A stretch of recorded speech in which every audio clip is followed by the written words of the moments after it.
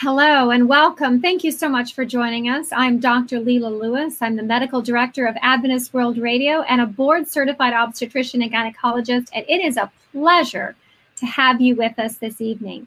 Level Up, the first debut program. What is Level Up? Why is it existing? Where did it come from? Level Up is a follow-up to the very successful medical symposiums that just finished last Sunday. At your request, the question came in, how are we to deal with many of the concerns that we have globally as related to this COVID-19 crisis? We want a respectable scientific location where we can trust to get answers. Well, as a result of that question and request, Level Up came into existence. We will be meeting every Sunday on an ongoing basis at 8 p.m. Eastern, 5 p.m. Pacific, as we address your concerns and your questions. Level Up is sponsored or hosted by Adventist World Radio and the Seventh-day Adventist Church. As Seventh-day Adventists, we believe in holistic health, physical, mental, emotional, and spiritual well-being, and none can be separated. For good health incorporates all. And with that said, I am very happy and excited to invite the president of Adventist World Radio, my good friend, Dr. Duane McKey, to give us opening prayer and opening remarks as we begin this very exciting program.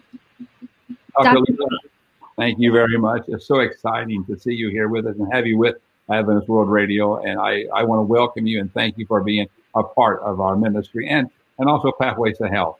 Thrilling to see what God is doing around the world. And thank you so much. Welcome to each one of you. I'd like to have prayer with you, and we pray that God will richly bless as we learn together how to be healthier and live for Jesus in a better way. In Christ's name, and let us pray. Father in heaven, thank you for your love. Thank you for Jesus who died for us. We pray for this program tonight that your name will be uplifted. Thank you for Dr. Lela and Dr. Lee and Pastor Mark Finley, Dr. Finley. And may this be a wonderful experience as we grow closer to you and learn how to be healthier. In Jesus' name, amen. Amen. Thank you so much, Dr. McKey. Well, as we said, we have some very difficult questions to answer. The quarantine dilemma. The quarantine dilemma. Why is it a dilemma? A historical approach to a current controversy is what we're going to be discovering and investigating tonight. But why is quarantine, social distancing, isolation, whatever term you wish to call it, why is it a dilemma? Well, on one side, as we know, and as we suspect, as we decrease social distancing, it increases our risk of exposure, clearly, because we're coming in closer contact with more people for more exposure, thereby more infection possibility, thereby increased mortality. But on the other hand, quarantine in and of itself could be causing deleterious effects. In fact, it is causing, as we'll discover tonight, increases in alcohol consumption, depression, anxiety, and thereby increase in suicide, domestic violence, child abuse. These are all very good concerns. Of course, the ramifications of financial devastation. We need to investigate this closer. Let's look at a deeper level. Let's go level up, one up, and find out some of the answers to these questions. Well, in order to discover this quarantine dilemma or investigate it further, we need to ask the question, where did COVID-19 come from? When did it come into existence? And how do we know it's a virus at all anyway? Well, to answer those questions, I am very excited to introduce a good friend of mine and a very intellectual individual, Dr. Steve Lee. I dare say Dr. Lee is one of the best surgeons I've had the opportunity of working with. Dr. Steve Lee is the vice chair of the Ear, Nose, and Throat Department at Loma Linda University. He has his doctorate in medicine from Loma Linda University, and he also has his PhD in molecular biology and biochemistry. Dr. Lee, can you tell us a little bit about where did COVID-19 come about, and how do we know it's a virus and its infectivity to begin with? Yeah, great question, Lela. So what we know is that the virus started, when we first encountered it in the city of Wuhan, China. The doctors there started seeing a cluster of patients that had respiratory issues showing up in their hospitals in December of 2019. Now, they saw more and more of these patients showing up in their hospitals, and they tested all these patients for influenza, RSV, adenovirus, all the other pathogens that we would normally expect to be causing this kind of symptoms, and none of them came up positive. So at this point, they were wondering what they were dealing with. And what they did is they sent some samples from the lung lavages, bronchial alveolar lavage, and sent it to various labs. While they were doing that, this is a slide from the Lancet article that was published earlier this year. And this shows the first 41 patients that they found. And you see that the first patient they knew about was back in December 1 of 2019. And the last one they saw started having symptoms on January 1st. And then they tried to see what did these patients have in common. And a significant portion of these patients were exposed to this wet market, the Hunan seafood market exposure. So they were thinking maybe it came from that market. So what they wanted to do next is find out what was causing this. And what they did is they sent those samples to labs, and the technology has increased to the point now that we can do what's called next generation sequencing, and we can sequence the entire genomes of organisms very quickly. And they did this sequencing of these samples, and they found out that a sequence matched up with a coronavirus, but no known coronavirus that we knew of before. And then they wanted to make sure, is this a virus or is it just nucleic acids that are just found in the lungs? So what they did in this other paper is they took samples and they grew it on respiratory virus, respiratory epithelium in culture, and it created more virus. So they know now that it's not only just the nucleic acids of a virus, it is an active virus. And then this work has been duplicated thousands of times now. Virology labs all over the world have now also isolated the virus and sequenced it. And now there's 5,000 different strains of this virus that are out and have been sequenced. So, Dr. Lela, I just want to ask a quick question. Yes. Coming back to what we just showed, this last slide. Yes. So essentially what you're saying is that the coronavirus is mutating. And these are the different strains of how many mutations have taken place since that very beginning event or a case. Is that correct? Is that what you're saying? Yeah, so the picture you're seeing here is something called the phylogenetic tree. And the very bottom left-hand corner right here is the original strain. And then these are branches where they mutate and they mutate again and again and again. Now, most of these mutations are inconsequential. They're in non-coding regions. They don't affect how the virus works or how it functions. That's why, although there's 5,000 different strains, most of them are very similar or basically identical in terms of function. Although there are some new studies recently showing that there have been some consequential mutations that may become clinically significant. Sorry, go ahead. Yeah, so then just continue the timeline. So this happened in December. Around January 11th and January 12th, China let the World Health Organization know that they were dealing with a new virus. At that point, the kind of important thing is they did not tell the World Health Organization that they thought that there was person-to-person spread. They were still thinking that it was a unique event from an animal to a person. So they didn't know, they weren't thinking that it was an important virus at that point. Then by January 20th, we started seeing cases in other countries. So Korea and the US had their first case on January 20th. Then on January 22nd, China informed the World Health Organization that there was person-to-person transmission, and they locked down the city of Wuhan on the 24th. And then on the 30th of January, the WHO declares it a public health emergency of international concern, which is aka pandemic. And then in February, most countries started to restrict travel from China to try to protect themselves. And then in March, most countries started doing internal lockdowns or shelter-at-home orders. And then currently, this is where we're at. This is data that's current as of this morning. There's almost 5 million cases worldwide and about 300,000 deaths. And this is the graph of the daily new cases. And you see down here in January, February, March, there's very small numbers. And then there was a big ramp up throughout March. and then we've stabilized at around 80,000 cases a day. And this stabilization is probably because of all the government lockdowns and shutdowns that have been done across the world. Or else you'd see more of a parabolic curve here, would be the natural course of the virus. That's fascinating, Dr. Lee. So basically what I take from what you're saying is, again, it started in Wuhan, China. There were a lot of ideas as far as where it originally came from, and we'll be talking about some of those in just a few minutes. Was it a mutated strain? Was it mutated on purpose? There's a lot of different ideas and theories out there. Yeah. But one thing that came out of this that is unfortunate is this racial profiling. It seems to follow sometimes, when we don't know exactly what things are or where things are coming from, it seems that sometimes we respond with various forms of racial profiling, whether that be to the Asian community and or specifically to the Chinese community. I'm going to invite my good friend and mentor, Dr. Mark Finley. I refer to him as Pastor Mark.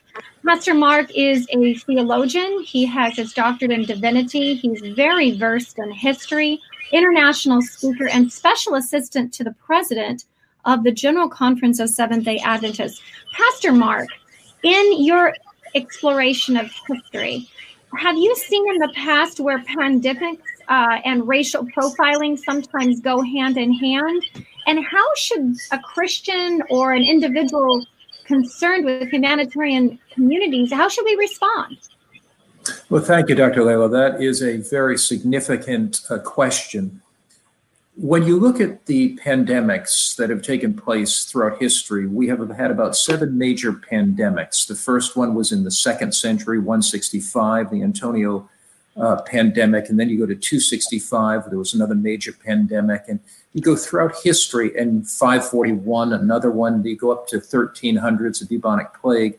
In each of these pandemics, there have been people who have been scapegoated. I will give you one good example. In 1347, you had the bubonic plague that came through Europe. At that time, many of the Jewish communities were not experiencing the same death rates, much less death rates than the larger European community. And so the Jews were blamed. They were scapegoated for the bubonic plague. At one time, in one of the European countries, 2,000 Jews were burned to death. Just horrible. On another, there were 510 Jewish communities that were destroyed during that time because they were scapegoated. They were blamed for this. The Jews, of course, had far less death from the plagues, largely because of 3 reasons. One is they did social isolation. They were usually socially isolated. They had based that on the Levitical laws, Leviticus 13 and 14. Also, they were very cleanly. Their Jewish mandates required the washing of hands before you eat, and they were very cleanly in that area. And also, they were very careful with their contact with others and their clothing. They were very meticulous about keeping it clean. One of the reasons from the Christian ethic, that as you look back on history, from the Christian ethic, every human being has value. Every human being has worth in God's sight, and it's called the image of God. From a Christian perspective, we believe that every human being is created in the image of God. So any kind of racial profiling, whether it's the racial profiling of the Jews during the bubonic plague, the racial profiling today of the Chinese, is a total violation of that Christian ethic, because every human being, whatever background, whatever culture, whatever ethnicity, whatever language group, we believe have been created in the image of God, and every human being should be treated with worth and dignity and the respect that comes from being created in God's image. Thank you, Pastor Mark. That's so beautiful. And even when I think back to the 1918 pandemic, we spent the last 4 weeks investigating that with the Medical Symposium, which, by the way, if you haven't had a chance to watch those demonstrations, we do ask you, please go to awr.org/health, and you can access those archived videos. But we spent a lot of time talking about the 1918 pandemic. Unfortunately, many people referred to it as the Spanish flu. again, there was some racial profiling even then. So it's something we definitely want to pay close attention to and be careful of. Now, Dr. Lee, I want to come back to this question of the SARS-CoV-2 or the COVID-19 situation. SARS-CoV-2, or the virus that causes COVID syndrome, is not the very first coronavirus that we humans have come encountered with. How many other times have we come encountered with the coronavirus, Dr. Lee? Yeah, so that's absolutely right. I'm going to throw the slide up here. SARS-CoV-2 is actually the 7th coronavirus that people have been exposed to. There are 4 with these funny names: OC43, HKU1, 229E, and NL63. These are coronaviruses that cause the common cold. They have very mild symptoms. They've been with us for a long time. And then there's 3 viruses that have been more recently encountered.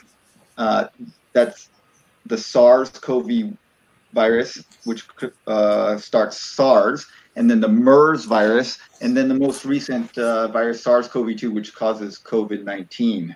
And those cause potentially severe disease. So going over SARS, it was first encountered in 2002. It infects bats and palm civets, which is a small mammal, and humans. It uses ACE2 as a port of entry. That's just like COVID-19. And then samples from the Guangdong wet market, just like the markets in Wuhan, found that the virus and palm civets were being sold there. Then since 2002, there's been about 8,000 cases and 800 deaths. So that's about a 10% fatality rate for SARS. And then the last known case was in 2004. So we haven't seen any new cases since 2004. So SARS is a contained virus at this point. Then more recently, there was a virus called MERS, which was first encountered in Saudi Arabia in 2012. And that one infects bats, camels, and humans.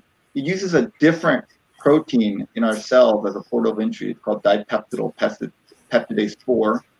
And large viral titers are found in camels. So camels get MERS, but they have no symptoms from it. And they don't get sick from it, but they shed the virus and then they can give it to people. And in people, it's quite deadly. There's been 2,400 cases and 900 deaths, which is about a 35% fatality rate.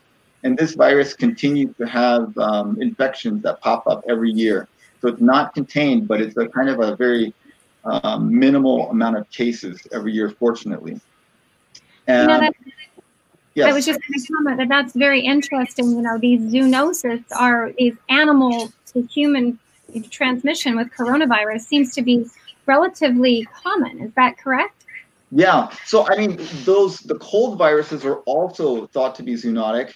And these viruses, they attack different animals differently. So in bats, they don't really cause them to get sick, but sometimes they transfer over and the viruses are able to have a small mutational event that lets them infect humans.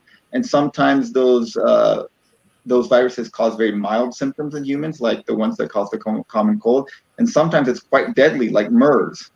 And then in this case, which is COVID-19, it's not as deadly as SARS and MERS, fortunately, but it seems to be very transmissible. So that's why we have now 4.5 million known cases and 300,000 deaths, and the pandemic is ongoing.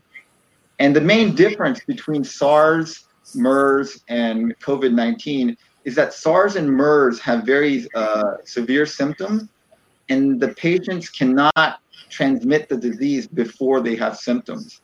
So when they get sick, and if you isolate them, then you can protect them from giving it to other people. But COVID-19, there's a lot of data that shows that people can be completely asymptomatic or very mildly symptomatic, but still be spreading the disease.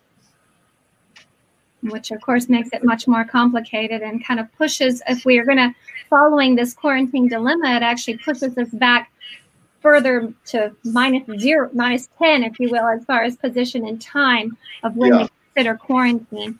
Now, Pastor Mark, I have a follow-up question to the zoonotic terminology that Dr. Lee has talked to us about as far as coronaviruses are concerned. Is there anything, we're looking at history, we're comparing history to consider how and what we should deal with as far as this dilemma of the quarantine. But I dare say even questions as far as distance from animals, close proximity to animals, I dare say might even come into play here. Is there anything in the Bible or in history that might give us some indication that perhaps we need to consider keeping at least a limited distance between us and other animals? Well, if you go back to the book of Genesis, God gave the human race a plant-based diet. And fruits, nuts, grains, vegetables were the diet originally given to human beings. Throughout the Old Testament, just before the time of the flood, when you look at the flood, the catastrophe that destroyed much of the world, the entire world, or actually a worldwide flood, the animals that were taken into the ark, they came in by clean animals by sevens and unclean animals by two. The Levitical laws, the ancient Jews looked back at the Levitical laws, and they saw from Leviticus 11, for example, that unclean animals were never to be eaten. Shortly after the flood, God gave permission to eat clean animals. Of course, the vegetarian diet was always the best. It's rather fascinating, rather curious to see the outbreaks of COVID-19 in many of the meatpacking plants. Most have said that's just because of close proximity.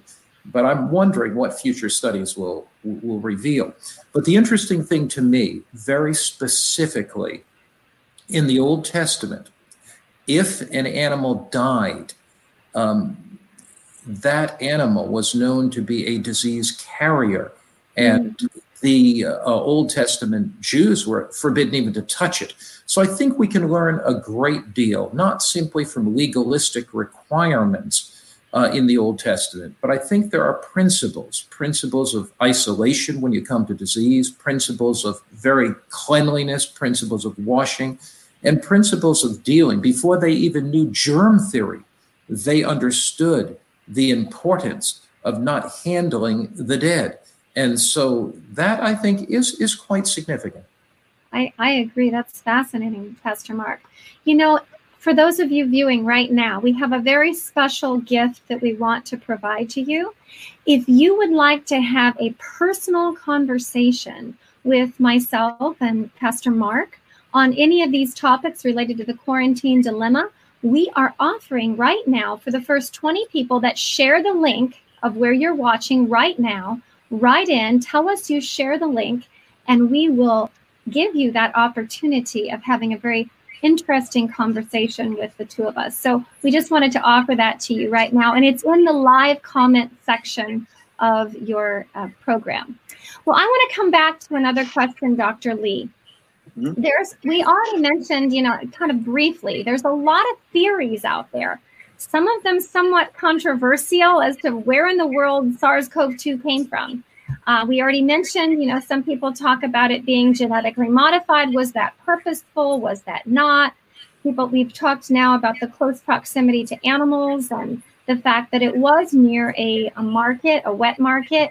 Can you tell us a little bit from science specifically? We want to investigate what's the likelihoods, first of all, what's the likelihood that SARS-CoV-2 was genetically modified by the Chinese government?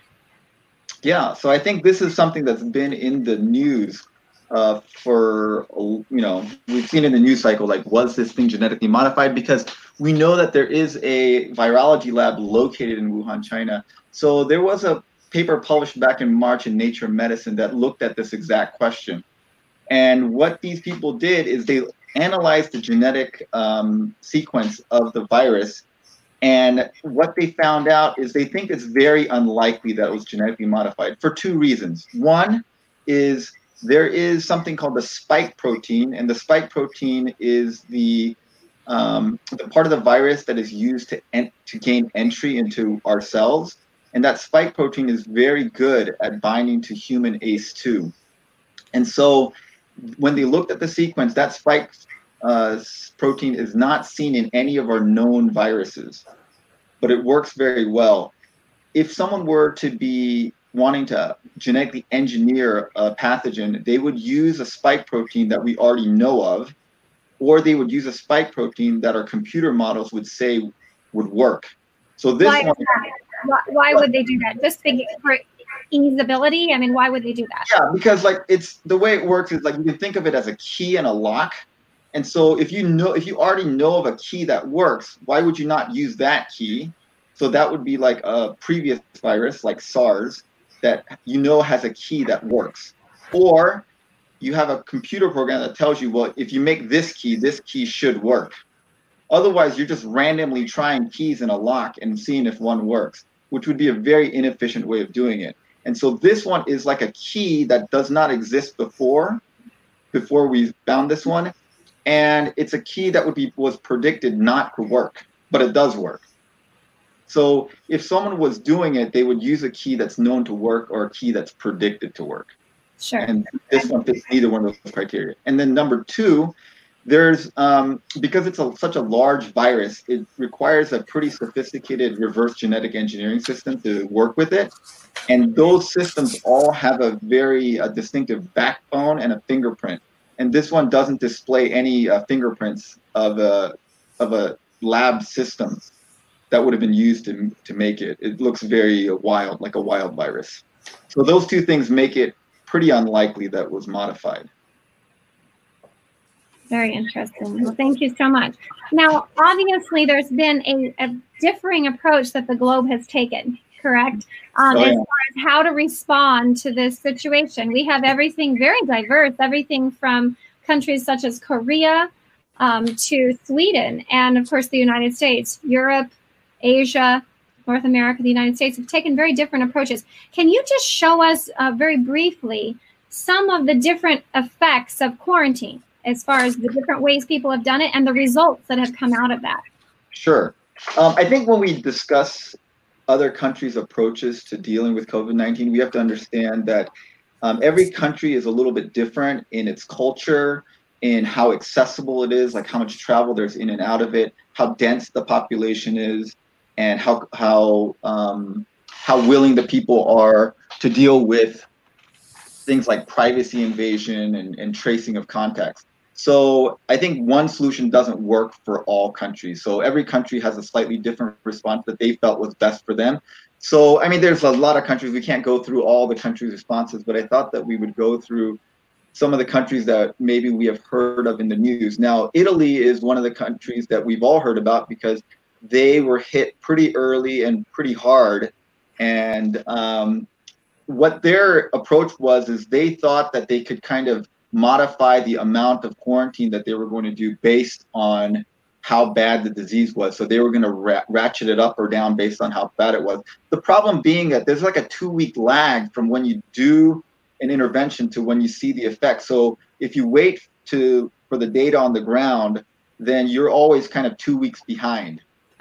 What they did is they started doing that, and it rapidly went out of control. And at that point, they realized, well, we need to just lock everything down. And they were very invasive about locking things down. They had police on the streets keeping people from going anywhere.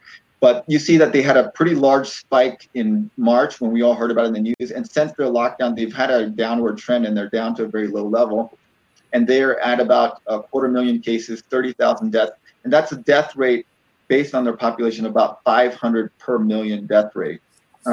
Germany is another country. They actually saw what was happening in Italy, and they implemented their lockdown early. They were never overwhelmed, and they're kind of under control at this point. They're starting to open back up, which in their country is a point of debate, but they've started to open back up. The USA, we started our lockdown in March as well. We had to ramp up. So you see, we start the lockdown, there's like a 2-week delay before you see the results of it. And we have a plateau because we haven't had as stringent a lockdown as other countries have had. And so we're at 1.5 million cases. Now we are a very large country, so comparatively that's, could be not as many cases as Italy and such. And our death rate is 273 per million. Now, I think the two countries we want to focus the most on is South Korea and Sweden, because those two countries are in the news quite a bit for the way that they handled it. And they handled it fairly differently. So South Korea has a very compliant culture. The people are okay with listening to authority, and they have a kind of a collectivist mentality, which means that they care a little bit less about individual rights and more about how the group does. And so they had a very large outbreak actually very early on, because there was a person involved with a large religious group in a city called Daegu, and she spread it to like 10,000 people. They had a 10,000 person outbreak very early. And the way they decided to handle it is they were ready with massive testing very early on, and they tested everyone. And what they did is they would test someone, and then after they tested someone, they would find out if you're positive, they would ask them to hand over their cell phone. Using their cell phone data, they would figure out all the places they'd been in the previous 2 weeks. Wow. And they would find out all the people they were in contact in the previous 2 weeks, test all of them, and anyone who was positive, they would repeat that procedure and go back in time and trace all the people. And then after they found out everyone who was positive, if you were positive but didn't have symptoms, you were told to stay home, and they would put a tracer app on your phone to make sure you stayed home. If you had moderate symptoms, they would send you to a hotel that the government had set up for that. Or if you were sick, they would send you to the hospital. But they were very invasive about tracing people and then isolating them. But that allowed them to keep most businesses open, because they knew who was positive and who was not. They did not have any travel restrictions. They let people fly in from China and other places, except for the Hubei province, which is where Wuhan is. And they have mask wearing, and then they had daily updates from their public health officials every day on TV. And so this is how it happened. So you see that Korea's spike happened back in February. They were hit very early, and then they got pretty rapid control, and they've had a very low simmer of cases. And so you see their case logs. They were at one point the second highest country, but now they're very low. There are only 11,000 cases, 262 deaths, and they have a phenomenally low death rate of 5 per million. And so Sweden, you will see in the news quite a bit. And because they've handled it fairly uniquely, their government has been pretty hands-off in terms of legal measures. Their country with high social trust, so people tend to trust each other. And they have a relatively healthy younger population and a very robust healthcare system. So what the government did is they asked people, hey, there's this pandemic going around. We trust you guys. Can you stay away from each other, work from home as much as possible? And they said, if you get sick, please stay home. Don't go to work. We will make sure you get your full salary if you stay home because you're sick. They got rid of bar service at restaurants, so they didn't have strangers sitting next to each other at a bar. But restaurants stayed open. They canceled mass events, but there was no closure of borders. The elementary school stayed open because they thought that kids do very well and that elementary school is very important for kids. But they closed down the high schools and colleges to in-person classes. But basically all businesses and shops remained open. And so when you look at the data out of Sweden, you can see people did follow the government recommendations. The businesses and the bars and the restaurants are not as busy, but people still go. And there's much less traffic and movement of people when you track them by Google Apps. And so what you see with Sweden is they do have many cases, and they're doing this on purpose. They want herd immunity. They want before we go further. But before we go further, many people are a little confused. We hear that terminology thrown around quite a bit. Herd immunity, what is herd immunity? So herd immunity is this idea that if you have enough people in your population that have been exposed either by a vaccine or by the actual disease, then they have immunity, then they act kind of as a wall. So for example, if I'm in a crowd of people and I have the disease, but most of the people around me are immune to it, and there's a few that are not, then the virus cannot get to the person that doesn't have immunity because most of the people are immune. And so the virus just doesn't have another host to get to. And I believe that's around 70%. Isn't that what the Yeah. epidemiologists suggest, about 70%? It's about it. The herd immunity percentage depends on what's called the R naught. You might have heard of that on the news as well. And that's basically tells you how transmissible the virus is. If it's more transmissible, you need a higher percentage. If it's less transmissible, you need a lower percentage. But it's somewhere between like 50 to 70% when you get herd immunity. So what you see here is that Sweden actually has a relatively high death rate. It's higher than the United States at 346. And they are having this kind of plateau where they're having about 600 new cases a day. And that is by design. They're not worried about that. They want it to go through their population. And they think their population, their healthcare system is strong enough that they can let it go through. And then this is what is going on in America. In America, you can see that small states that have small populations like Montana and Vermont, so population, not land mass, but are having things under control because they have relatively few cases. And places like Alaska and Hawaii that can control movement in and out of their state. Alaska and Hawaii have very strict rules for visitors. You have to self-quarantine for 14 days if you go there, and they're able to control it. Michigan and New York have done some pretty severe lockdown measures, and they're getting their things under control. But the vast majority of states are either in a ramping up phase or a plateau phase at this point. Well, it appears, actually, if you could go back to that slide, I just wanted to make one quick comment. When you consider the mean, as I was doing on your first slide, you showed the states that were actually kind of went up the curve and came down. So they're clearly on the downward fall. But there are a number of states that still are on the upward rise. And so the average seems to be this plateau, as you mentioned, which seems to follow more along the lines, I dare say, of the Swedish community seeking herd immunity. Would that be your assessment? I think what's going on is that that Sweden and America have pretty much similar levels of lockdown. The Swedish population did it voluntarily, and the American population is doing it more by the government closing down businesses. But I think the effectiveness, if you think about all the people still going grocery shopping and things like that, is about the same. So we're having the same trajectory. So we're probably heading towards, whether by design or by default, towards herd immunity. Pastor Mark, I have a question for you. Clearly, we have a situation that is different depending on what state you're from, what country you're from. Clearly, the way that Korea handled things is very different than Sweden, and I dare say very different than the United States. But the issue with quarantine, it's challenging. As we said at the beginning, it's not just quite as cut and dry as, yes, we want to decrease the mortality associated with COVID-19. Yes, we want to decrease the risks of those in the higher population risk category.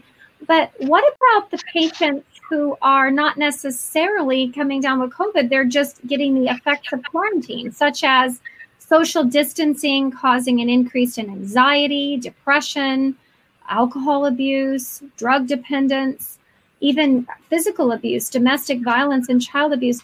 Pastor Finley, what is your take on that particular topic? Well, all child abuse, all domestic violence is certainly a very, very serious issue that cannot be taken lightly. I think one of the issues with parents who have children who are socially isolated now, kids who are not in school, for example, it's, I think, incredibly important that parents and children are able to have open discussions about COVID-19, open discussions about their inability to be at school and why. I think parents to be able to talk to their children, explain it to their children. And also, I've talked to a number of parents with young families during the COVID-19 crisis, and these parents are taking opportunities to bond with their children. In fact, one mother said, I really kind of like this because I'm having a greater opportunity to bond with my children, playing games with their kids, playing in the yard with them. having an opportunity, if you come from a faith background, to share the Word of God with your kids. There's so many opportunities, I think, that we have to bond with our children during this time of crisis. You know, it's really interesting when you look at the biblical material. There are a number of times in Scripture that we see 40-day, what you could call quote unquote quarantines. Jesus, spent 40 days in the wilderness. And it was a time of prayer, a time of testing. Moses spent 40 days in praying before the deliverance of the children of Israel from Egypt. So you can look, I think, at quarantine in one of two ways. One, you can look at it as isolationism and a time of frustration, anxiety, tension. The other way you can look at it as a time of meditation, a time of prayer, a time to reevaluate your life, a time to reevaluate your family priorities, a time to draw closer to your children. So I think it's a mindset, Lela, of what we are thinking about and taking something that could be quite negative and using it as a time to bond with our families. That's fascinating. And Dr. Steve, have you seen anything in the research to show the risk of mortality with quarantine, and especially in light of what Pastor Mark is saying? I think that's so applicable. I'm just thinking personally, I'm a single mom with 4 little ones, and I've actually taken this opportunity, like you said, to do some of the things I haven't had the opportunity to do before, like plant a garden and take care of all kinds of things that needed to be taken care of. But Dr. Lee, have you seen anything in the research that might indicate that if we don't have that positive mentality, that we could actually be increasing our mortality on the other side of the stick as well? Yeah, absolutely. There is several papers on it. There was one recently that was that's in preprint. They were looking at Swiss data, and they looked specifically at suicide, depression, alcohol use, and domestic violence, child violence, change in marital status, and social isolation. And they basically, according to their mathematical model, they said that about 2% of the population will be greatly affected by a stay-at-home order.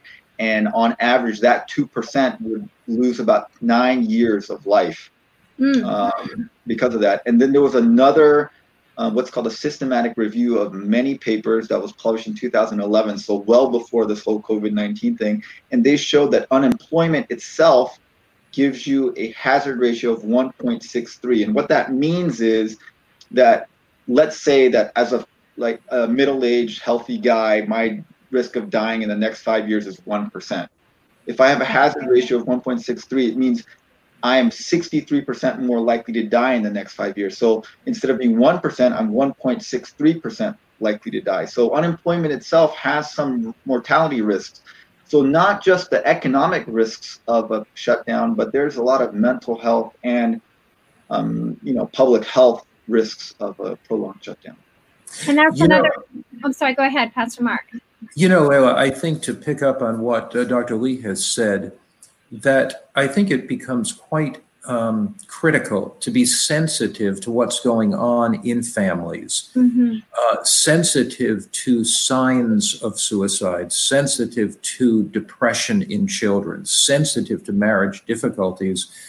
And because, as Dr. Lee was mentioning, unemployment can bring not only financial and economic challenges, but it can bring extremely challenges that have to do with attitudes, with discouragement, depression.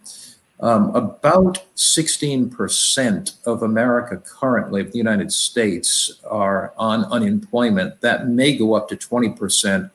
About 3 million people, of course, filed for unemployment in a single week. We have about 30 million people unemployed in this country right now.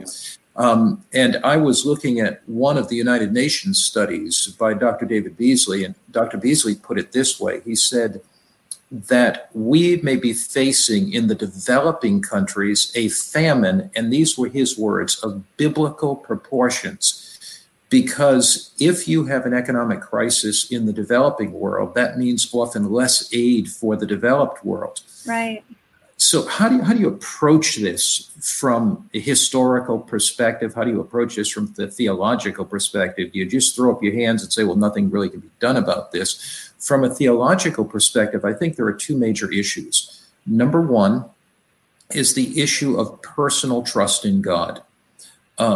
Where you look at some of the statements in Scripture, they are so incredibly reassuring. Philippians, Paul writes to the church at Philippi, chapter 4, verse 19, he says, my God shall supply all your need according to his riches and glory.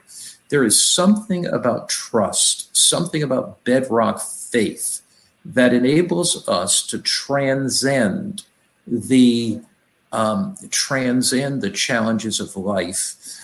I was looking at another study that was done on how does faith impact a person in poverty? How does faith impact a person in poverty? And the study indicated that if you are a person who is in poverty and you have faith, your life expectancy is much longer because you, even in a developing world, learn to get along with much less. So there is something about faith that releases positive chemical endorphins in the mind that enables the body to respond in health. Now, I do not mean to minimize in any way famine, and that's where I come in the second area. So the first way, I think you have to deal with this from a Christian perspective, a biblical perspective, on two levels. The first level is the level of personal faith. The second level is the level of corporate responsibility, where the Christian church has a responsibility to minister to those in need. If you look back at crises and plagues, the Christian church was the first to establish hospitals. And I have something just really amazing I discovered the other day. I was going back and taking a look at the plague that took place in 260 AD. And there was a bishop, Dionysius, who was the leader of the church in Corinth at the time. This is 3rd century. And he comments on how Christians ministered to those in need during the plague. And I'm going to read you something from the 3rd century that's fascinating. And he's writing about this, and he says, most of our brother Christians showed unbounded love and loyalty, never sparing themselves and thinking only of one another. Heedless of danger, they took charge of the sick, attending to their every need, ministering to them in Christ, and with them departed this life serenely happy, for they were infected by others with the disease, drawing on themselves the sickness of their neighbors and cheerfully accepting their pains. Wow. So the Christian ethic is to plunge into the middle of need. So whether that is depression, where the Christian ethic is to invite somebody to their home and provide a meal for them and provide a safe place of refuge, whether that is providing food for the poor and food pantries, whether that is providing medical care. And not long ago, I interviewed a number of nurses and doctors and EMT, emergency medical technicians from New York City. And I was amazed at these godly people, how they plunged into human need. So I think the biblical ethic is twofold. Number one, a personal faith that enables you to transcend what's going on around you. And second, a Christian ethic that realizes that the image of God is formed in every human being and that we have a responsibility to help them physically, mentally, and spiritually. Absolutely. That's profound. And, you know, as I think back to this current situation and where we're sitting, we've discussed some of the dilemmas related to the quarantine situation. I think there's one last thing that I wanted to bring out, and it's the question of vaccines. You know, there's about over 100 vaccines that are being studied right now. Dr. Lee, just very briefly, what is your take? Are we likely to have a vaccine that's able to provide to us the immunity that smallpox did? And if not, I think that leaves us where Pastor Mark just talked about, that having that faith and understanding that God has a plan. But tell us a little bit about vaccines, please. Well, I don't think I can predict the future on whether a vaccine will work. I certainly hope we get one. But just looking for historical data, the fastest vaccine that was ever produced was the mumps vaccine in 1967, and that took 4 years, and that's the fastest we've ever done it. The most recent major vaccine we developed was one for Ebola. That took 19 years to develop. And SARS, they've been working on a SARS vaccine since 2012, and a MERS vaccine since 2012, and we don't have one. And there has never been a vaccine for a coronavirus in the history of mankind ever successfully made. Now, there hasn't been the amount of scientific input and funding and governmental pressure to do it like now. So we haven't tried as hard as we are now to do it. So that doesn't mean that it's impossible. But there's currently 8 that are in clinical studies and 110 that are in preclinical studies. But in just my opinion, I think this idea that we're going to have a vaccine in a year and a half is pretty unlikely. So I don't think that, and that's what Sweden has said too. They're saying it's very unlikely we're just going to do immunity the natural way. Which is hence why they're doing the herd immunity. And that also leads me, Pastor Mark, we just finished the medical symposiums and we've talked about optimizing one's immunity, using the immune system, I dare say, that God gave us, intended for us to use, and even gave us a special diet all the way back in Eden that helps us to optimize our immunity. So if you haven't seen those programs, go to awr.org/health and access those archived videos. Now, Pastor Mark, coming back to history, because as we delve into this quarantine dilemma, history really is the key. In fact, one of my favorite authors had a statement: we have nothing to fear for the future, lest we forget how God has led us in the past. And as I think about that, I think about the germ theory that came about in 1861 with Louis Pasteur. Before we understood germ theory, were there cases of quarantine? And if so, how were those taken about? Well, the first public health officer was Moses. And Moses, as a public health officer, gave some very interesting guidelines when it came to quarantine. One guideline was on leprosy. Now, just imagine, there's at least 1.5 million, probably 2 million Israelites that leave Egypt. They're living in very close proximity. A disease can spread so incredibly rapidly through their camp. And so in the book of Leviticus, chapter 13, verse 45 and 46, now the priest, incidentally, the religious leaders were also the medical directors in those days. And so it says, now the leper on whom the sore is on his clothes shall be torn and his head bare, and he shall cover his mustache and cry, unclean, unclean. He shall be unclean all the days that he has this sore. He shall dwell alone, and his habitation shall be outside the camp. So the first quarantine we find is this leper is taken from Israel. He's placed outside the camp. He is checked by the priest on a regular basis until he is able to return to the camp. Now, there were a couple other levels in ancient Israel. There were times that the priest would check a person, and if indeed they had a disease that was minor, not significant, they would be separated or isolated for 7 days.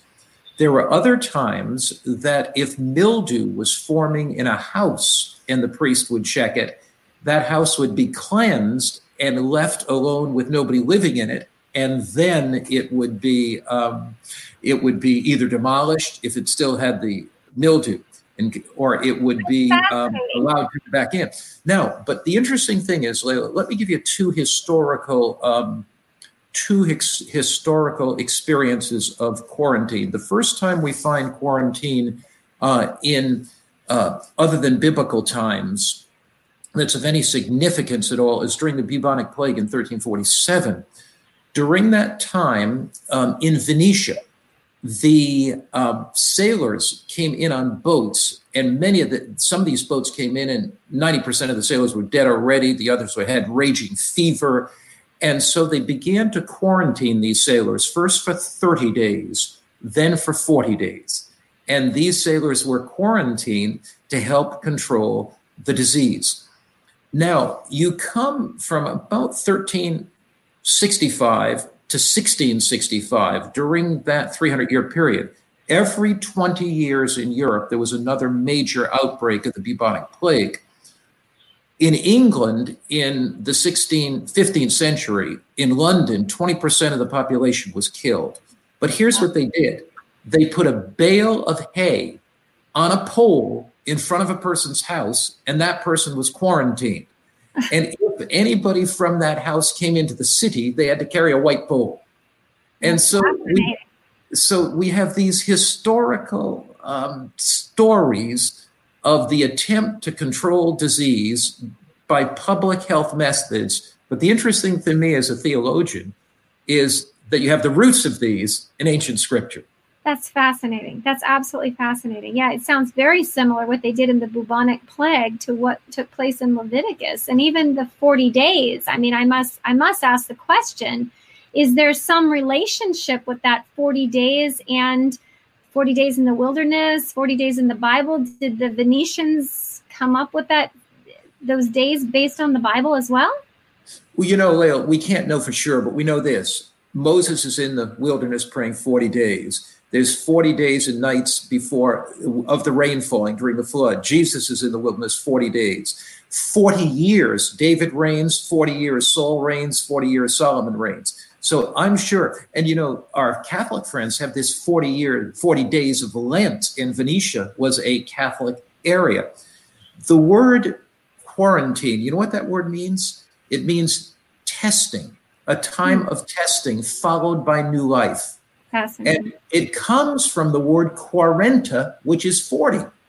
So the very word quarantine has its linguistic roots in quarenta, which is 40. So I'm not sure what biblical significance there was in that, but I wouldn't be surprised if there was very significant biblical significance in that whole idea of quarantine. That's amazing, Pastor Mark. That's absolutely amazing. I know there are some other questions that we want to get to, but perhaps in our question and answer session. But I have another question for you, Pastor Mark. As we look at this, and we're dealing with, obviously, from science, Dr. Lee, we're dealing with the quarantine dilemma, social distancing, isolation, whatever word we want to call it. As we're looking at that, and we're looking at actually seeing some history going all the way back to Leviticus in relation to quarantine. Could it be that perhaps this might even, like you said before, it depends on how we look at it from our own mental perspective, and what kind of peace can we have in this unsettling time? Well, first, we recognize that God is not the author of sickness or disease. That this is not some kind of plague that God inflicts upon people. God is a God of love. But we live in a broken world. In the book of Romans, chapter 8, it says the whole creation groans until now. In this broken world, God created a beautiful world, a world filled with perfection. But he gave human beings the freedom of choice. If you take away the freedom of choice, you take away the opportunity to love. And if you take away the opportunity to love, you take away the ability to be happy. So because God wanted beings that were loving and responded not as robots, he gave them the capacity to choose. When our first parents made that choice to listen to the voice of the evil one who had rebelled against God in heaven, in this great controversy between good and evil, God didn't create a demon, he created a magnificent angel, but he gave him the ability to choose. Mm-hmm. So when this world was plunged into rebellion or sin, separated from God, we live in a broken world, and pathogens grow in that world, and germs and bacteria and viruses grow, and sickness comes. Where is God in all this? God is with us in sickness. He's working with every medical personnel who's ministering in love. He's working through the hearts and minds of his people to develop the best modalities to deal with disease. But where is he when a person gets sick? He's by their side, giving them hope, giving them encouragement. And I think one of the things that may kill more people than COVID-19 is worry and fear. And I think worry and fear spreads more rapidly even than COVID-19. There's a wonderful passage in Scripture in Isaiah 41, verse 10 that says this: "Fear not, for I am with you. Be not afraid. I will strengthen you. I will uphold you with the right hand of my righteousness." And so we can find peace in a time of storm. We can find comfort in a time of disaster in COVID-19 by a trusting relationship with God, who will never forsake us and never leave us. That's beautiful, Pastor Finley. Do you have any closing remarks for our viewers for today, and a closing prayer, if you don't mind? Surely. Whatever you are going through in your life right now, it could be a problem at home in your marriage. You may be struggling with alcoholism. You may be struggling with discouragement, or you may be facing the onslaught of disease. There is a God that cares, that loves, that'll give you the power to overcome whatever attitude or habit that you're struggling with. And as we pray, you can have the absolute assurance of God's love and care. Let's pray. Father in heaven, we want to thank you for the opportunity of knowing you. As we look back in history, we see that these plagues are nothing that have caught you by surprise. That we live in a world of good and evil. We live in a world of disease and sickness, but you are there. There are principles of health in the Bible that build our immune systems to keep us well: a good diet, adequate water and fresh air, and exercise and rest. We thank you for those principles, but also enable us to have eyes to see and ears to hear the hurt going on in other people's lives, and help us to recognize the image of God created in every human being and plunge into this world's need to make a difference for your kingdom. In Christ's name, amen. Amen. Well, thank you, both of you. Thank you so much for joining us. And thank you, viewers, for joining us for Level Up. Again, this was our very first program, but we are so happy to have the opportunity of talking with you and investigating further. Before we go to our question and answer session, I do want to invite you to next Sunday's program. It's going to be very exciting. It's called Self-Attack, Fight Back. Self-Attack, Fight Back. It's about autoimmune disease. We're hearing a lot about the children being affected with this Kawasaki-like syndrome and some other syndromes that are affecting adults called vasculitis, resulting in blood clots. So you're not going to want to miss next week when we talk about your own body attacking itself and how you can fight back and win in this battle. Okay, well, at this time, we are excited to offer some question and answer. The very first question that came in, and this is to both our panelists. Before we answer the one on your screen, does closing churches and wearing masks limit our religious liberty and our freedom of conscience? And I'm going to start that one with Pastor Mark, and then I want to come to Dr. Lee and have you answer that from a scientific perspective, if you don't mind. Well, from a religious perspective, it's very fascinating to notice, Lela, Dr. Lela, two things. First, if you look at Korea, the first person who began to transmit the COVID-19 did so in a church, from a church service. It was a large gathering, about 10,000 people, and it just spread rapidly. Just in the news today, breaking news, an individual attended a Mother's Day celebration in a church, and that person tested positive. There were 180 people there, and that's spreading. So what is the Christian ethic? The Christian ethic is love your neighbor as yourself. So that if I love my neighbor as myself, what do I want to do? I don't want to be thinking about myself, but I want to protect my neighbor from a disease that I may have, even if I'm asymptomatic and not transmit that disease. So wearing a mask is an act of graciousness and love, not simply to protect me, but to protect my neighbor as well. Quarantine is an act of love toward my neighbor. So that's when it comes to masks. Now, what about church services? In the book of Romans, it says, respect authorities, the higher authorities. And so as Christians, we don't violate a government mandate. Indeed, unless that government mandate is contrary very specifically to one of the commandments of God. And so there are many other ways to have worship beside meeting together.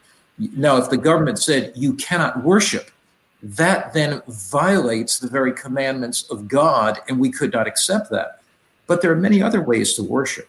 You can work. We have, in our church, we have online worship, and every week we'll have 10,000, 15,000, 20,000 people that are watching the online services. I spoke this last week of how to survive an economic crisis.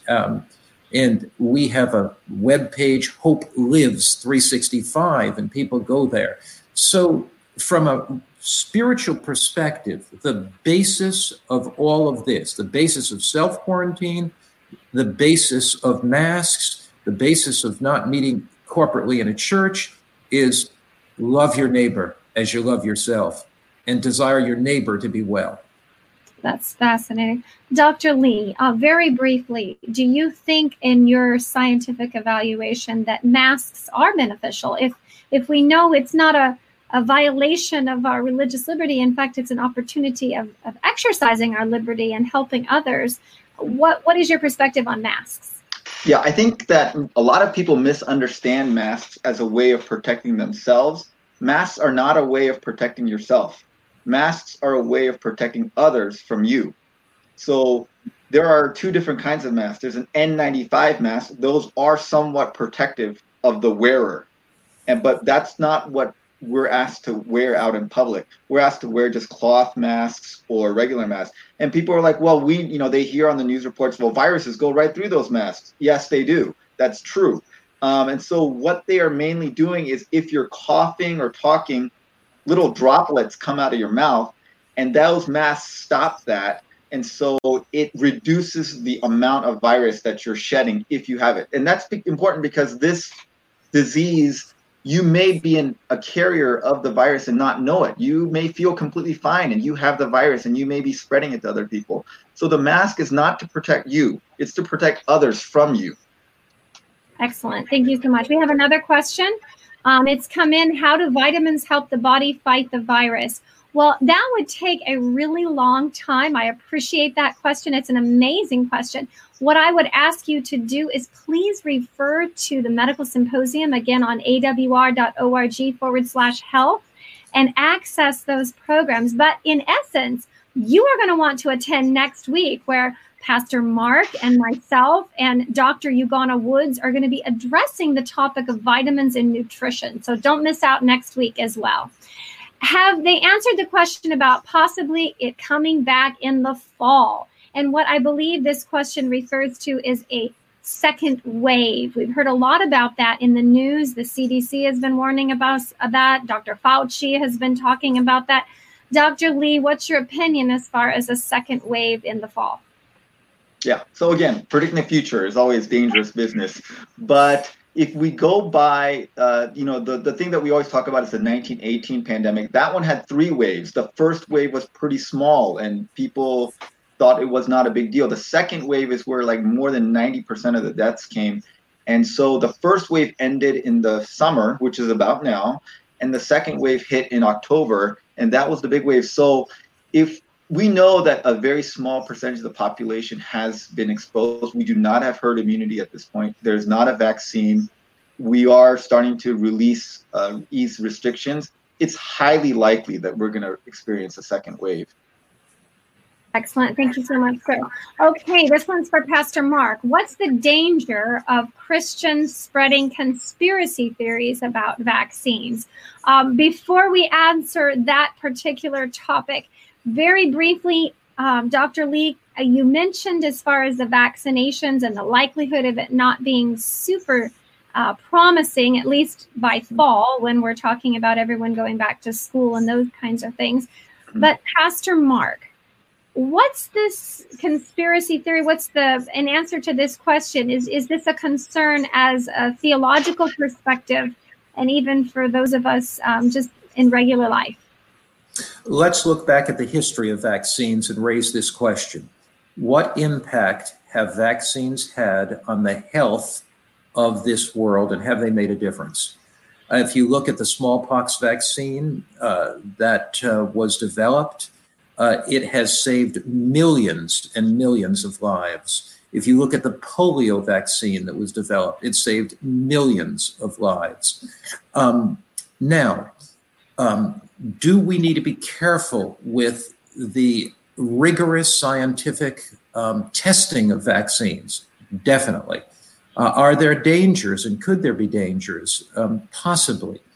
As Dr. Lee has clearly pointed out, vaccines at times take 4 years, 10 years, 15 years to develop.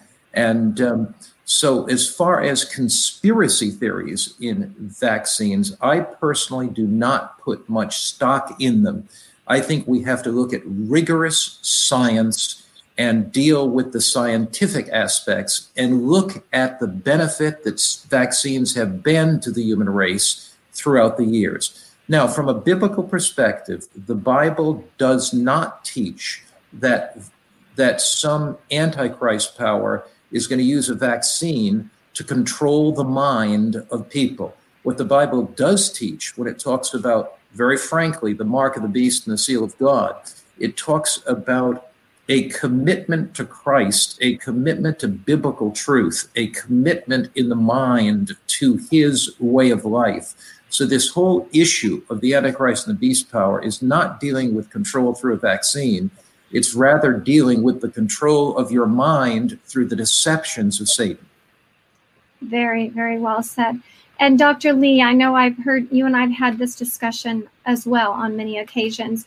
As far as conspiracy theories in general, what would be your recommendation from a scientist's perspective on how we can delve into finding out the actual truth of the matter as opposed to perhaps another theory that might take us down the wrong path?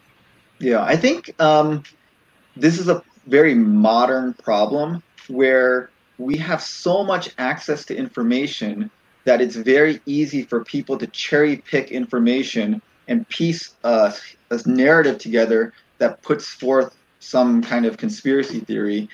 And it's very easy to do that. And you can find videos and presentations that are very compelling, and they talk to you, and they have these facts, and these facts are true, but they omit the facts that don't support their side, and you just get the facts that support their story. And so it's a difficult problem. I think if people are actually interested in that, they need to talk to people that are experts that they trust, that can vet the information, and try to go to the primary sources if you can. But in terms of vaccines, I would say that the reason these vaccines take so long to develop is because when we develop certain drugs, we always test them. There's testing in medical science called phase 1, phase 2, and phase 3 trials. And basically the phase 3 trial is the large trial where they try to figure out all the side effects and stuff. With small drugs, they will accept greater numbers of side effects because you're only giving it to 100,000 people, 10,000 people. But a vaccine, you're going to give to millions of people. So even if something gives you a 0.1% bad side effect, 0.1% of a million people is still a lot of people. So vaccines, they have to be very rigorously tested so that their side effect profile is extremely low. And that's why it takes so long to develop these things. Yeah. Well, and I just want to make a plug for future Level Up programs as well. That is the purpose of Level Up. We want to provide medical experts and theological experts to answer your tough questions so that we can have sound answers. Well, this is our last question for the evening. What can we expect from church experience after the quarantine period is over? Pastor Mark, I will give that question to you. Quarantine has in many ways created within people the desire for fellowship. And, if you've been used to attending church and you're not attending church during this quarantine period, There's that longing to be with fellow believers, that longing to pray together, to sing together, to study the Word of God together. Also, I think there are many people who feel touched by the Spirit of God during this time, and they are looking for a communal, a group, a community religious experience. I expect after COVID-19 is over that churches will be filled. I really do. I really expect that there will be a period of time that there'll be a spiritual renewal. And this is an opportunity, I believe, to deeply study the Word of God, to really have a faith that is more than superficial, more than emotional, but a faith that is anchored in Christ, anchored in the Word of God. And so I am very optimistic about the future. I believe that God takes disasters like we've had in COVID-19, that God takes difficult circumstances, and he brings about out of them something positive. God is still on the throne. God is still sovereign. And I can't wait to see what God is going to do in the near future. Thank you so much, Pastor Mark. Yes, and thank you, both Dr. Steve and Pastor Mark, for joining us as our experts today. It has been a fascinating discovery investigating the quarantine dilemma. I am excited, again, like we already mentioned, to again announce next Sunday.